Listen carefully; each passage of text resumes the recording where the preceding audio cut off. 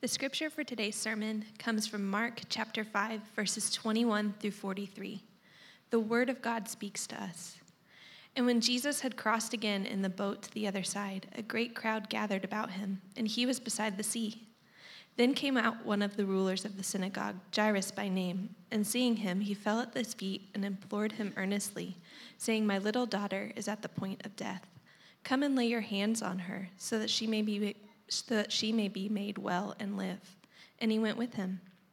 And a great crowd followed him and thronged about him. And there was a woman who had had a discharge of blood for 12 years, and who had suffered much under many physicians, and had spent all she had, and was no better, but rather grew worse.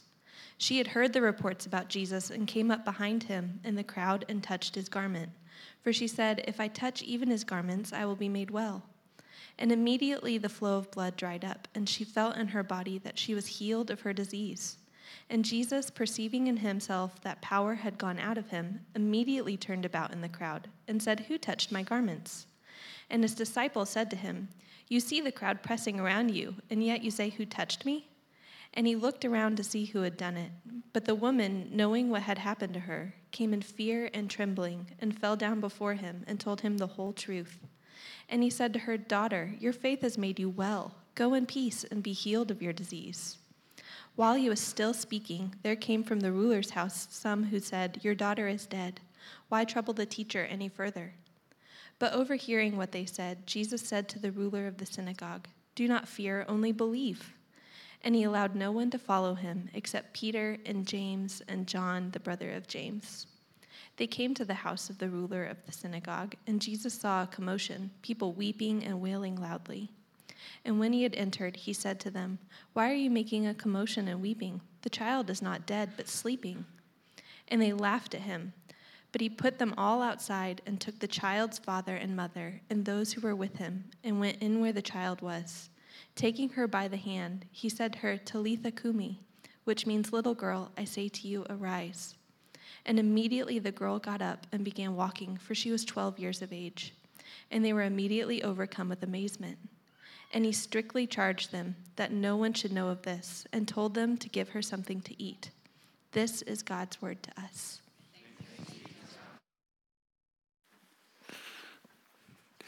Guys, good morning. How you doing? Good. Hey, it's really good for my heart to be with you guys today, and super fun to see some old friends and meet some new friends. If we haven't met yet, my name's Josh Curry. I'm one of the pastors of Frontline Church, and in 2005, God called my wife and I to plant our downtown congregation, and it's been, I think, 7 months since I've been with you guys. I have missed you so much. At the beginning of the year, our central elders asked me to step back in and lead through a transition in becoming the lead pastor of our downtown congregation again. And it's been 7 months of tons of God's grace. God's been really meeting us and doing some profound things. And yet that's also meant for the first 7 months that I couldn't travel and get to visit our congregations. And so I've thought about you. I've been praying for you. I've been so thankful to God for what's happening in this congregation. And I'm just so full of gratitude for the leaders that are serving this church and serving this city. So thank you for letting me be here. It's an honor. It's a privilege. I deeply love you. And I can't wait to share God's word with you today. So I'm going to pray for you, ask you to pray for me, and we're going to dive in. Father, I'm so thankful for the gift of getting to sing with my friends today. I don't know about anybody else in this room, but I know that my heart needed to sing those words. I'm so thankful that in song, something can happen through your spirit that's really powerful. Our heads and our hearts can come together. And we can say things that are true and reliable that you've revealed in your word, but we can have our hearts catch up with the truth. We can have our affections deepened. We can have our desires grow. We can be reminded that you are better than all the other things of this world. And so even as we got to experience that, I hope today, I pray that we would experience that even further as we open this text. Holy Spirit, I want to specifically thank you for inspiring Mark to record what happened in this moment. Thanks for giving this to us. This is a beautiful text. This is a beautiful gift. And I pray that it wouldn't be lost on us. I pray that we wouldn't just rush by it. I pray that you would give us the grace to not think about what we have to do this afternoon, but to be fully present and available for you to form us. We pray all this in and through Jesus. And everybody said, amen. Hey, so let me be up front. I don't have any clever introduction for our text today.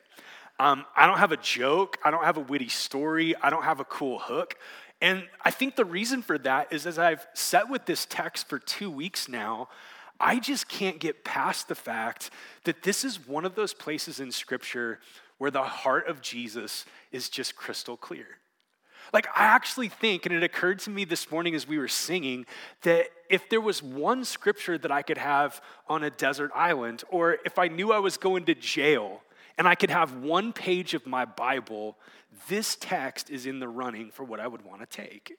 Because in this text, what we're introduced to is the very heart of Jesus. And here's what's crazy about seeing Jesus. If you see him clearly, Jesus himself said that you also have seen his Father. In fact, if you get who Jesus is, the heart of Jesus, the desires of Jesus, the authority of Jesus, the power of Jesus, the mercy and love of Jesus, if you behold him rightly, you're actually getting a glimpse of the fullness of God in the flesh.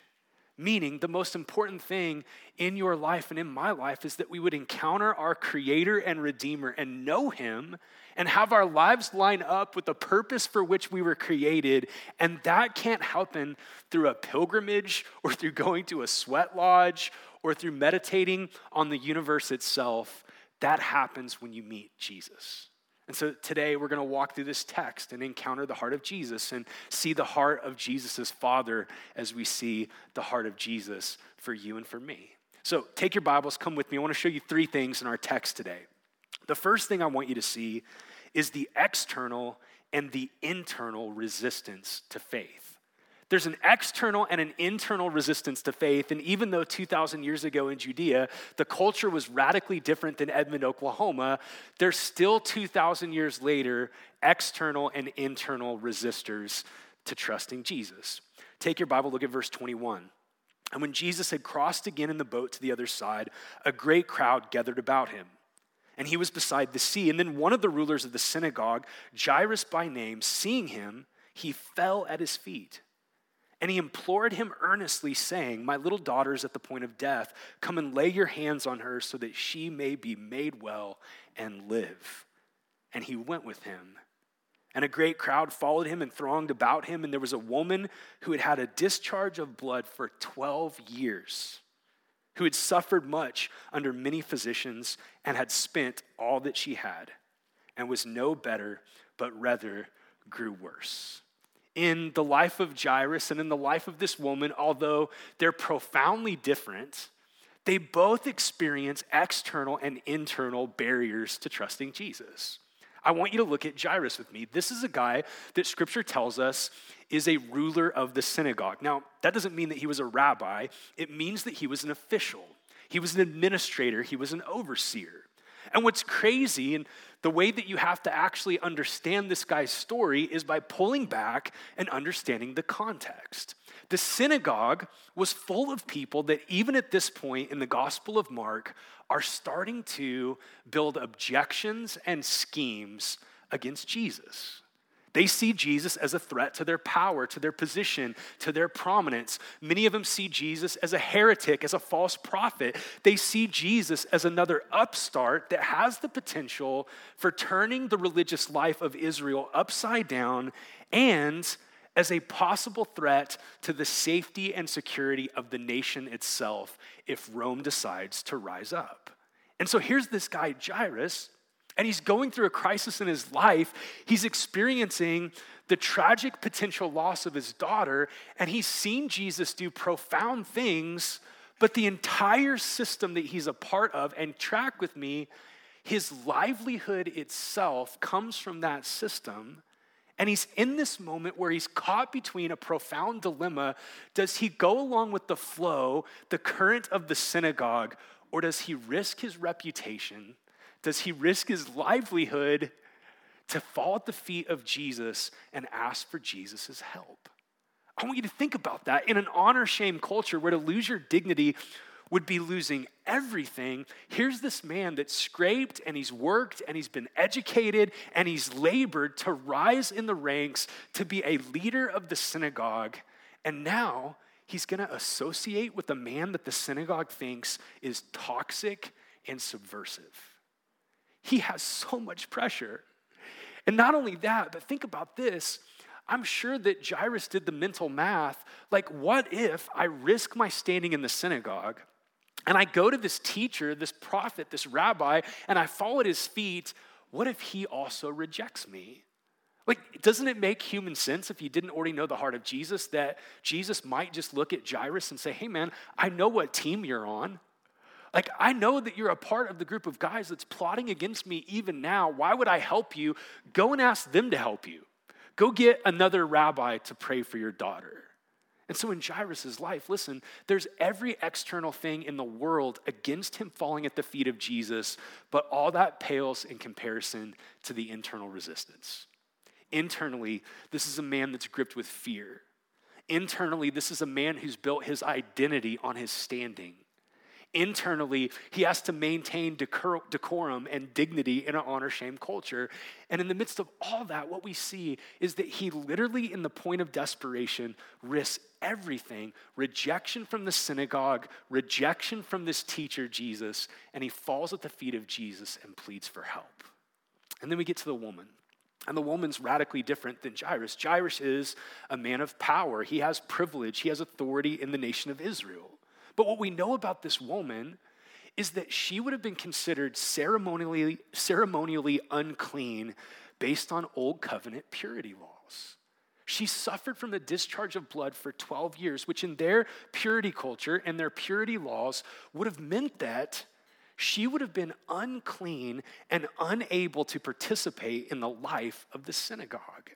This is a woman who, if she touched another person in Israel, that person would be considered unclean. And if a person that was clean even touched a garment that this woman had worn, or sat in a seat where she had sat, or laid down in a bed in which she had laid, they would be considered unclean. So think about that. Like, this is one of the most communal cultures in the history of humanity. A culture where your belonging is everything. A culture where your community is everything. Where the only safety net you had was your community. And now, due to her ceremonial uncleanliness, she's pushed to the margins. She's on the edge. She's isolated from all the people that she needs to see her and love her and care for her. And not only the isolation, but this is a woman that suffered profoundly. Like, she spent all that she had. She's gone from doctor to doctor to doctor, and I'm sure at some point, like, she's throwing up Hail Mary passes, trying the weirdest stuff that she could possibly think of in hopes that somebody could cure her. And instead of her getting better, she's gotten worse, and now she's alone, she's unclean, she's broke, and she's suffering.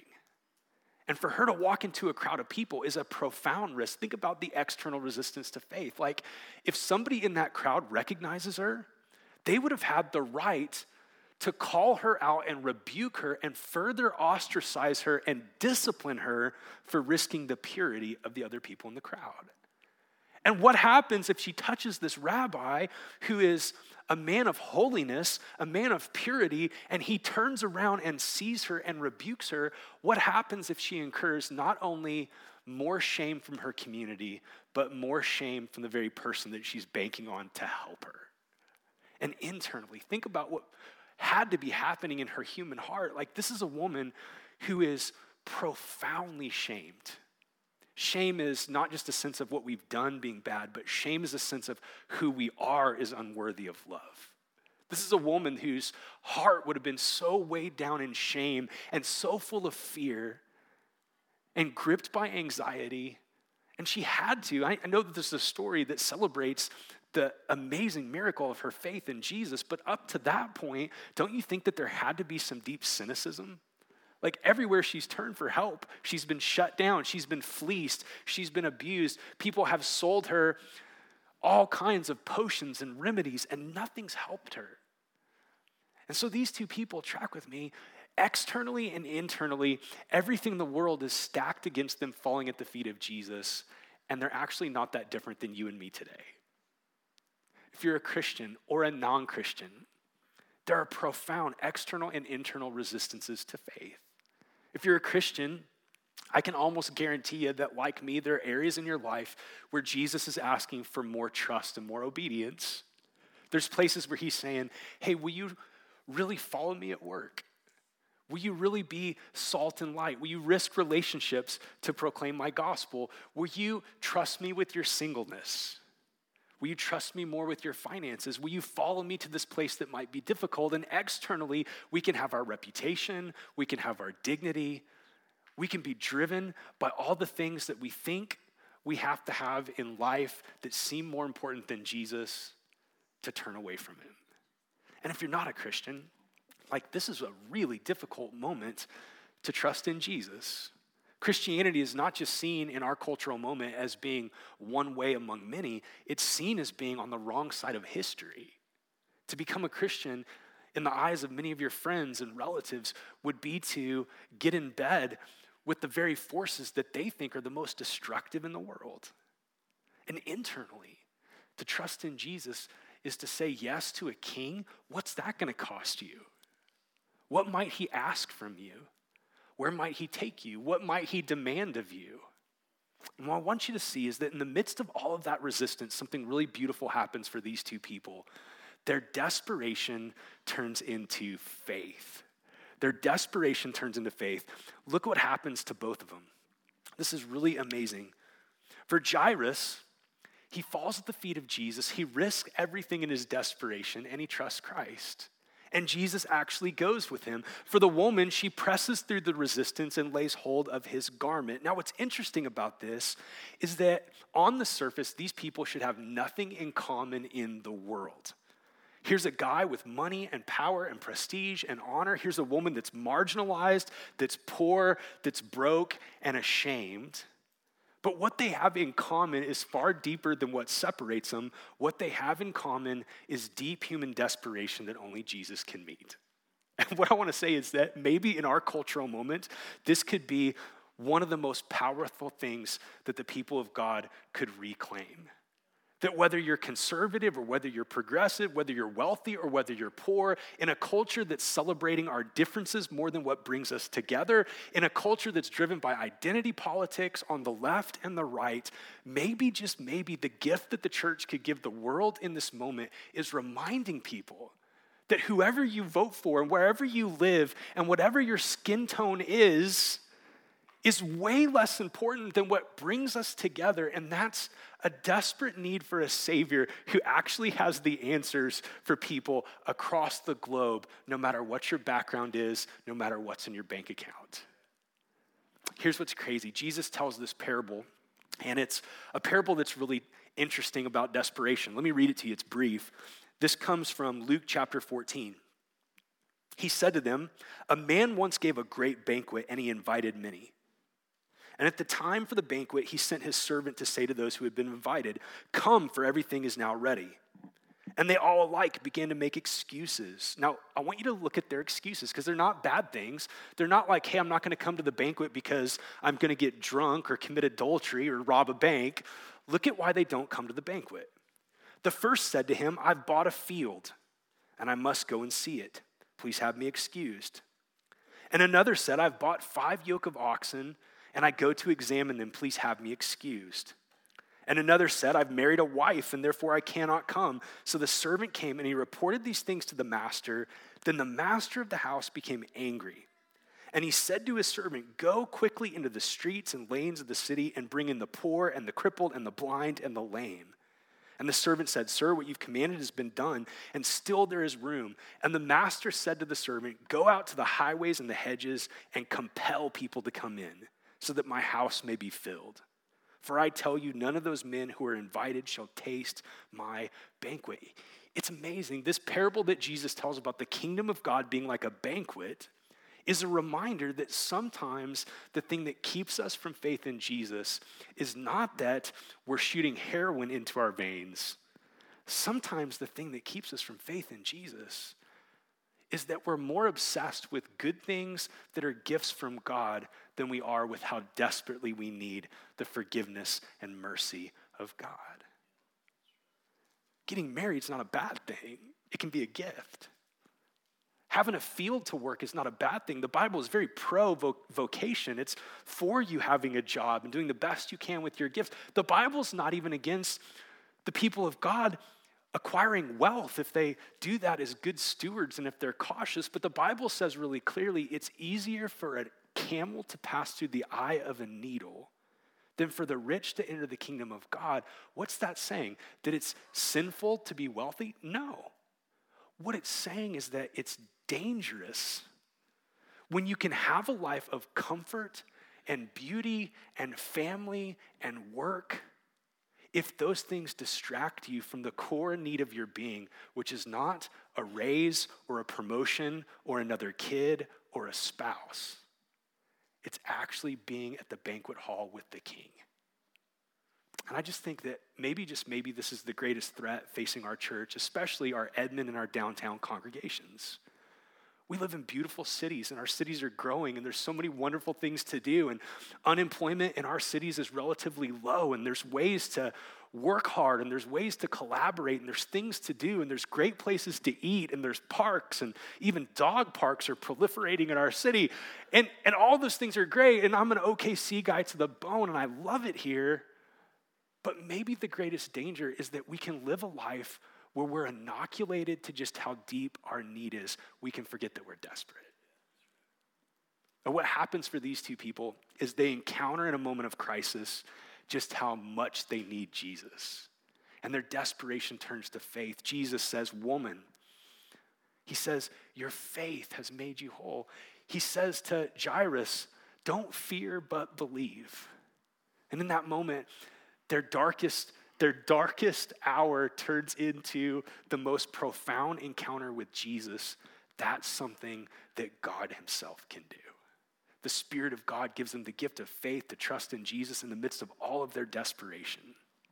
And my prayer for you and my prayer for me is that we wouldn't have to have an external or an internal crisis before we realize that we're desperate, that we would have our eyes open to our desperation daily. Jesus, in this particular text, is so kind and so generous to invite these two people in their darkest hour to him. And I just want to say, maybe you're going through a dark hour today yourself. Maybe it's about your health or your marriage or your kids or dreams that have not been fulfilled. Or maybe everything is going great and it's awesome and life feels good. No matter where you're at today, the reality is Jesus is not overwhelmed by how badly you need him. He actually wants to meet you in your need.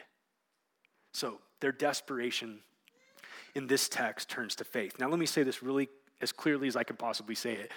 Faith is not a vibe. Faith is not a mood. Faith is not a feeling. Faith is trusting in Jesus. And in this story, what we see is that faith in Jesus overcomes hopelessness. Faith in Jesus overcomes the fear of man that should have paralyzed both Jairus and this woman. Faith in Jesus overcomes man-centered religion and superstition. Faith in Jesus overcomes the roadblock of dignity. Turning to Jesus and trusting in Jesus overcomes all of those barriers, internal and external, and leads them to an encounter with God himself. And this leads to the last thing, and I'll be brief. Number 3, I want you to see the frightening power and the shocking tenderness of Jesus. And you need both of those to be a real Christian. There's churches and denominations that want one without the other. There's places and people that want to emphasize the tenderness of Jesus to the exclusion of his glory. And there's people in churches that want to emphasize the glory of Jesus to the exclusion of his mercy. And we need both together. This particular story of these two miracles is in the context of a couple other miracles in the Gospel of Mark. We've studied how Jesus calmed the storm. He spoke and the wind stopped and the waves calmed down. And in the boat, what happened? His disciples saw his power over the wind and the waves, and they were terrified. In this story, right before this happened, we see that Jesus speaks a word, and a man oppressed by demons is set free. And the crowd around that man, his community, is terrified, and they ask Jesus to leave town. In this story, Jesus heals the woman and she is actually gripped with fear. She's afraid. And then Jesus raises the little girl from the dead, and it says that the people in the room were amazed. In these 4 miracles, here's what we see. Jesus has power over nature. He has power over the demonic in the kingdom of darkness. He has power over sickness and disease, and he has power even over death itself. This is overwhelming. Jesus has all authority and all power, and every time he uses that authority and that power, the people around him, even the people that love him, are gripped with a holy sense of fear and wonder. And I think this is something that we've lost as a people. Like, I love to do backcountry stuff with friends. I like to get into places that are totally off the beaten path and go to dangerous spots. And I don't like to do that, however, with people that act like they're at Disneyland, that don't understand the dangers involved. This year is my son's senior year, and I'm taking him to my favorite place in the world for a trip. We're going down to Baja, Mexico, to this beautiful place on the Sea of Cortez that is the spearfishing mecca of the world. It is epic. And we're going to go out offshore, sometimes 50, 60 miles offshore. We're going to be in the water with predators. We're going to be doing dangerous things. And I asked a couple of guys to go with us who are people who understand just how sobering that situation is. People that take it seriously, that are not flippant, that are not trite, that have their head on a swivel, that are going to get each other's backs, that are going to pay attention. And I tell you that because I think what's happened in the church is that we've lost a healthy sense of awe and wonder around Jesus. We've tried to reduce him to just our buddy.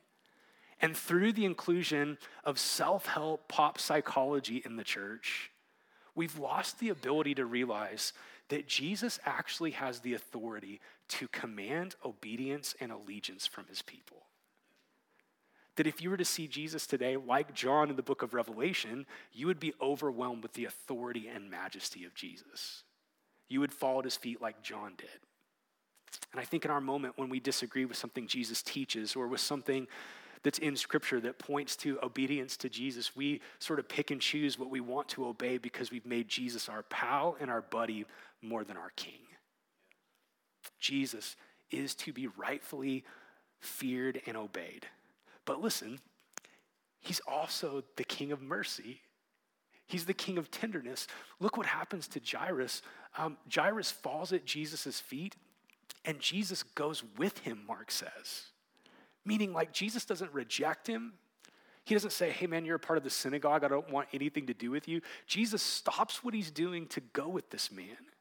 Jesus actually names the internal fear when a servant of the synagogue ruler comes and says, don't bother the teacher anymore. Your daughter is dead. Jesus looks at him and he cares enough about him to name what's happening in his chest. He says, don't be afraid, only believe. And then the thing that blows me away the most is that Jesus goes to the darkest, most terrifying place on planet Earth.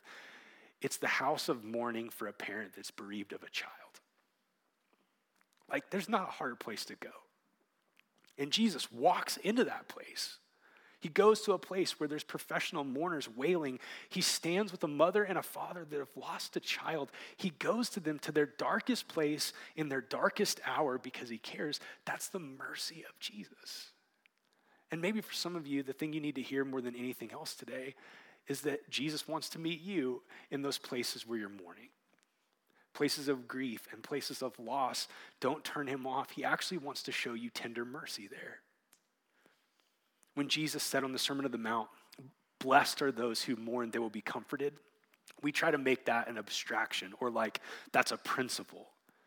And the thing about what he's saying is not that it's an abstract principle. What he's saying is the truth about a person. That Jesus is the man of sorrows and acquainted with grief, and he actually draws near to the brokenhearted in their time of need. And then we see with the woman, she touches Jesus, and Jesus doesn't rebuke her, he doesn't embarrass her, he doesn't out her. He looks for her, first of all.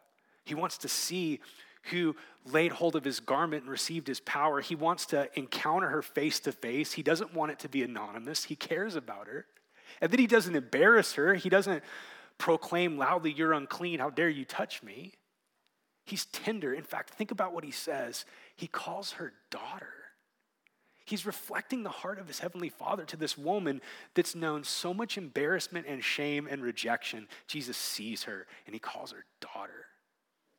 And then he goes into the place of mourning and he touches the little girl by her hand. He raises her up. He says, Talitha Kumi, little girl, arise. He tenderly raises her out of the jaws of death. And then, I love this, he reminds the group of people that I'm sure were in a frenzy, just freaking out because of what they've just seen, that she needs something to eat. What we see is this majesty and this power that rightly requires trembling and obedience, and yet what we see is the mercy and tenderness of Jesus at every single turn. I want to tell you one more thing before I pray for you. One more thing in this text that's shocking about the tenderness and authority of Jesus. In the old covenant, if the unclean touched the clean became unclean. So if this woman, based on old covenant law, touched a person or a thing that was clean, it would become unclean. If you touched a dead body and you were clean, you were then unclean. Something happens in the life of Jesus, in his incarnation, in his ministry, that profoundly reverses that. Jesus is touched by this woman who was ceremonially unclean. He doesn't become unclean. She becomes clean. Jesus touches a dead body, and instead of him being defiled by the body and being unclean, the little girl is raised from the dead and made clean. This is pointing us to the reality of what he's going to do through the cross and resurrection, that he who is clean is going to be counted as accursed for those that are unclean.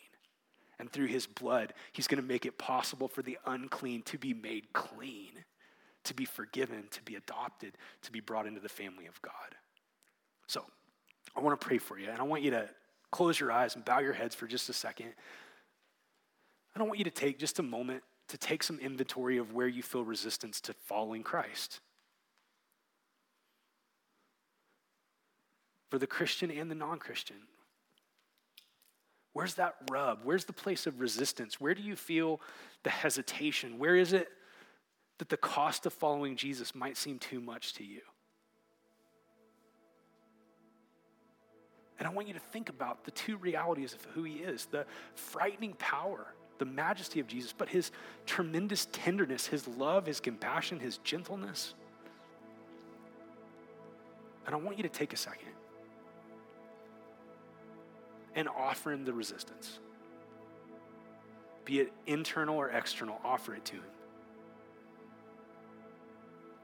Lord Jesus, would you help us today to trust you with our singleness,